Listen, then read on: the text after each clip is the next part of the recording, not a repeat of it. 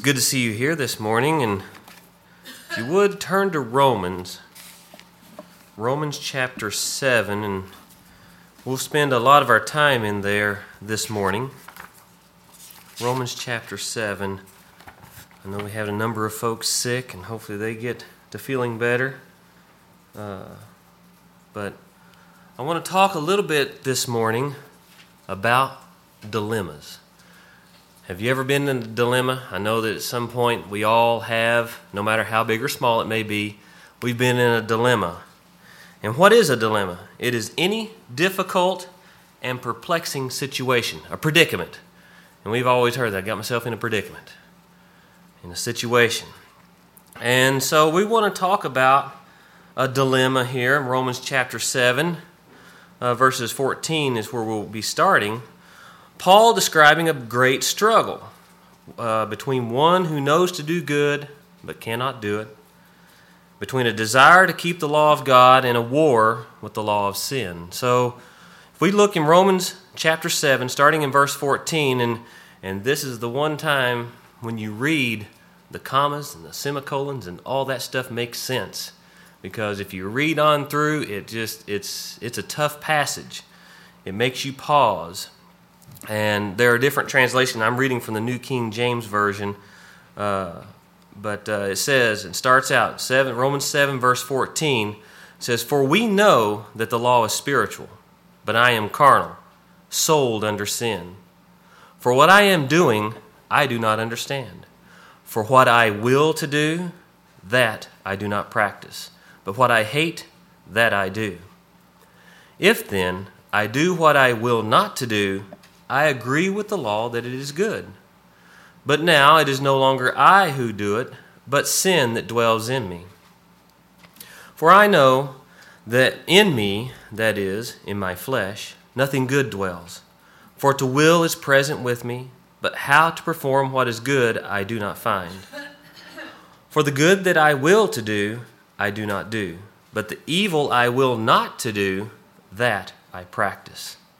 Now if I do what I will not to do, it is no longer I who do it, but sin that dwells in me.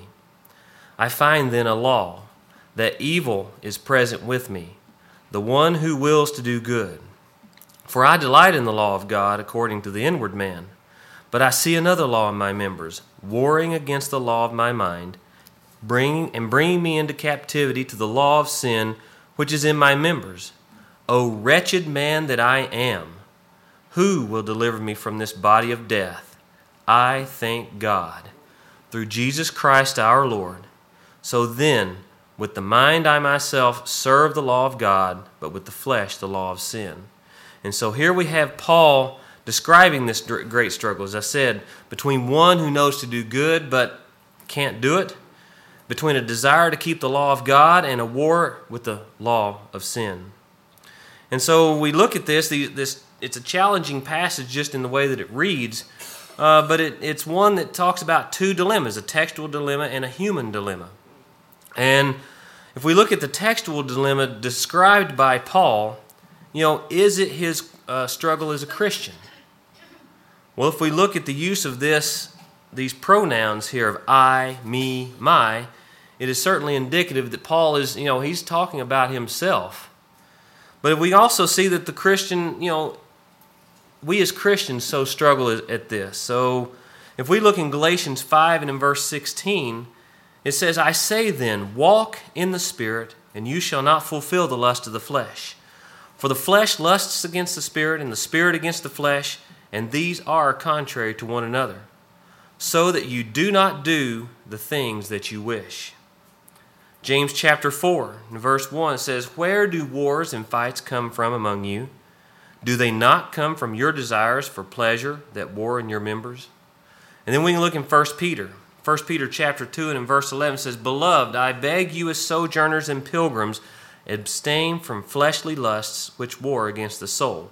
So as Christians, we are having this battle of wanting to do good, but we have sin knocking at our door. We're wanting to do the things, and it goes perfectly with what we've studied this morning about Paul as the example, but looking at what can happen when we let the world and our bellies want to eat of things of the world versus eat of the Spirit.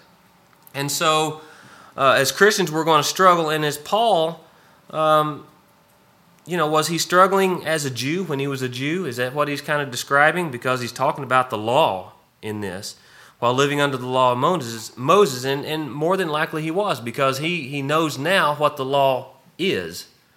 He was following it, as again we've described in our Bible study before, that he was the Jew's Jew. He followed it for the letter. And so there is this dilemma of how to understand that. But Paul is describing this. If we look at the context of what we just talked about, consider the overall context first of the book of Romans.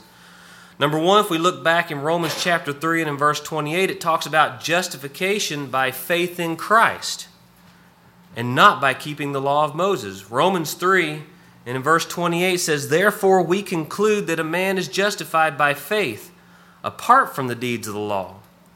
Or is he the God of the Jews only? Is he not also the God of the Gentiles? Yes, of the Gentiles also, since there is one God who will justify the circumcised by faith and the uncircumcised through faith." So we have that. Also, if we look in Romans chapter 4, verse 13, it talks about the promise of Abraham and what it comes through. It comes through faith and not the law. Romans 4:13 says, "For the promise that he would be the heir of the world was not to Abraham or his seed through the law, but through the righteousness of faith." And then we look in what we're reading now in verses in chapter 7 and also in a little bit of chapter 8, that Paul's comments are especially to those who know the law. So he's not speaking to just anybody. He's talking to them who know what this law is. Romans 7 and verse 1, it says, "Or do you not know, brethren, for I speak to those who know the law, that the law has dominion over man as long as he lives."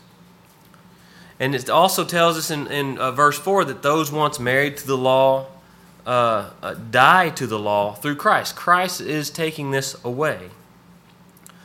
Therefore, my brethren, you also have become dead to the law through the body of Christ, that you may be married to another, to him who was raised from the dead, that we should bear fruit to God.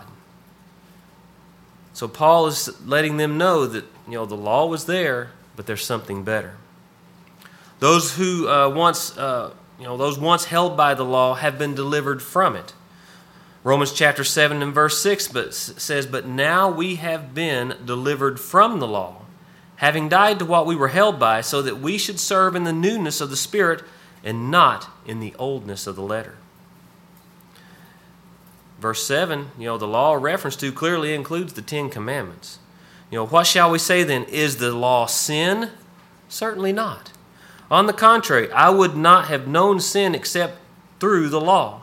For I would not have known covetousness unless the law had said, "You shall not covet." So the law was there. Before the law, we honestly did not know what was good and what was bad, what was sin and what was not sin. We could make up what was sin in our own mind. We have the idea of what we think is good and bad. So the law, when it was put in place, this was God's word that said, as we know in the 10 Commandments, this is what you can and cannot do. This is what I like.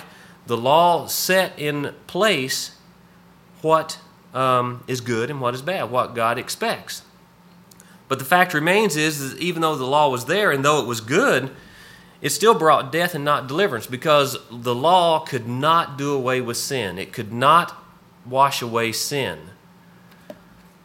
It could only put it away for a while through, the animal sacrifices. It needed something better, and that's what Paul is leading up to. Is there is something better. Verse 8 says in Romans chapter 7, "But sin, taking opportunity by the commandment, produced in me all manner of evil desire. For apart from the law, sin was dead." I didn't know what sin was. Verse 9 says, "I was alive once without the law, but when the commandment came, sin revived and I died. And the commandment, which was to bring life, I found to bring death. For sin, taking occasion by the commandment, deceived me, and by it killed me. Therefore the law is holy, and the commandment holy and just and good. Has then what is good become death to me? Certainly not. But sin, that it might appear sin, was producing death in me through what is good, so that sin through the commandment might become exceedingly sinful. We finally know what sin is. And then we have this deliverance, an appeal, a deliverance appealed to. It's alluded to and then explained in verse 24 of chapter 7. O wretched man that I am, who will deliver me from this body of death? And he answers that in verse 25. I thank God through Jesus Christ our Lord. So then with the mind I myself serve the law of God, but with the flesh the law of sin. And then if we look in Romans chapter 8, verse 1, it says, There is therefore now no condemnation to those who are in Christ Jesus. And it goes on to say, who do not walk according to the flesh. We've got to get away from these fleshly desires and walk according to the Spirit. It says in verse 2, For the law of the Spirit of life in Christ Jesus has made me free from the law of sin and death. Therefore, brethren, we are debtors not to the flesh, to live according to the flesh. And so it helps us resolve some of the textual dilemma. And then Paul is describing that struggle he experienced as a Jew under the law. And it becomes more apparent as we now examine the text itself. He is looking at the human dilemma. What is happening to me is described, by human, by man, by Paul. Paul said that, he is carnal, sold under sin. Romans 7:14, it says, For we know that the law is spiritual, but I am carnal, sold under sin. For what I am doing, I do not understand. For what I will to do, that I do not practice, but what I hate, that I do. So he desires to do good. He wants to do good, but he finds himself unable to do it. We desire to abstain from evil, but we find ourselves unable to do it. Paul is saying, I'm wanting to do good, but I'm finding myself unable sometimes. He agrees that the law is good, but finds that sin now dwells in him. Romans 7, but verse 16 says, If then I do what I will not to do, I agree with the law that it is good. But now it is no longer I who do it, but sin that dwells in me. For I know that in me, that is, in my flesh, nothing good dwells. For to will is present with me, but how to perform what is good, I do not find. For the good that I will to do, I do not do, but the evil I will not to do, that I practice. Now if I do what I will not to do, it is no longer I who do it, but sin that dwells in me. So in his flesh, nothing good dwells. The desire to do good is present. We all can understand that. We all want to do good. But the ability to perform in this case is not. It just can't be done. The good he desires, he does not. The evil he desires not, he does. And so therefore sin dwells in him. That means that he is one who is enslaved to a law of sin and death. Romans 8 and verse 2 says, For the law of the Spirit of life in Christ Jesus has made me free from the law of sin and death. So we want to be looking to Christ, because verse 21 of chapter 7 says, I find then a law, that evil is present with me, the one who wills to do good, for I delight in the law of God according to the inward man. But I see another law in my members, warring against the law of my mind, and bringing me into captivity to the law of sin which is in my members. And so, where evil is present in one who desires to do good, we know that. There's evil that wants to come out. We got to constantly fight that. There's that war, because there's a law in his members, the flesh, wages war against the law of the mind. We have that constant battle. And he follows up in verse 24 and says, Oh, wretched man that I am. So he's knowing this, but what can I do? I'm a wretched man. Who's going to deliver me from this body of death? And so here we have, as Paul describes, a wretched dilemma, sold under sin, indwelt by sin, enslaved to a law of sin. But then we look in verse 25. We can be delivered by Christ. So the old law is doing its thing. It's letting us know what sin is, but it cannot deliver us from that sin in the way that Christ's death on the cross did. It is through Christ, because he comes up and says, I thank God through Jesus Christ our Lord. So then with the mind, I myself serve the law of God, but with the flesh, the law of sin. And so he's willing to serve God. There's that dilemma. I want to serve God with my mind, but with his flesh, he still wants to serve that law of sin. And remember in verse 1 of chapter 8, it says, "There is therefore now no condemnation to those who are in Christ Jesus, who do not walk according to the flesh." And that's the thing, is we got to not walk according to the flesh, but according to the Spirit. "For the law of the Spirit of life in Christ Jesus has made me free from the law of sin and death. For what the law could not do, in that it was weak through the flesh, God did by sending his own Son in the likeness of sinful flesh on account of sin. He condemned sin in the flesh, that the righteous requirement of the law might be fulfilled in us, who do not walk according to the flesh, but according to the Spirit." So we got to be walking according to the Spirit. "For those who live according to the flesh set their minds on things of the flesh," just as we talked about again this morning in Bible study. You know, Paul, follow us as an example. Otherwise, you've got the sin, the earthly example, the people that want to feed their belly with the earthly things. Because for those who, according to the flesh, set their minds on things of the flesh, but those who live according to the Spirit, the things of the Spirit. For to be carnally minded is death, but to be spiritually minded is life and peace. Verse 11 in Romans chapter 8 says, "But if the Spirit of him who raised Jesus from the dead dwells in you, he who raised Christ from the dead will also give life to your mortal bodies through his Spirit who dwells in you. Therefore, brethren, we are debtors, not to the flesh to live according to the flesh. For if you live according to the flesh, you will die. But if by the Spirit you put to death the deeds of the body, you will live. For as many as are led by the Spirit of God, these are sons of God." And that's one thing that, if we notice, being called a son of God, children of God, what does that do? We're not just of God. We're not, created by God, and we are just his pawns or whatever. We are children. As parents, what do you do for your children? You do just about anything for them because you love them. We were children once, those of us that are parents. What did your parents do for you? They should be wanting to do the best that they can for you. They want the best for you. They want you to succeed. God wants us as his children to succeed in this life here on this earth, to live eternally with him. He's letting us know what it takes to do so. He's guiding us. And that's what we are to do. That's what we do as parents for our children, is guide them so that they can have the best life that they can while living here on this earth. God is saying here is on the spiritual side, don't let the earthly things get in the way. Stay focused on the Spirit. And this is how to do it. And you can be my child. And so we want to be his children, because there is no condemnation for those in Christ, provided they walk according to the Spirit. For the law of the Spirit of life in Christ frees one from the law of sin and death. Christ's death fulfills the righteous requirement. It was his death on the cross, as we just discussed earlier. It was what he did for us. Christ came to this earth. God sent his Son to be that perfect sacrifice, to do away with sin once and for all, something that the old law could never do. And we could become spiritually minded.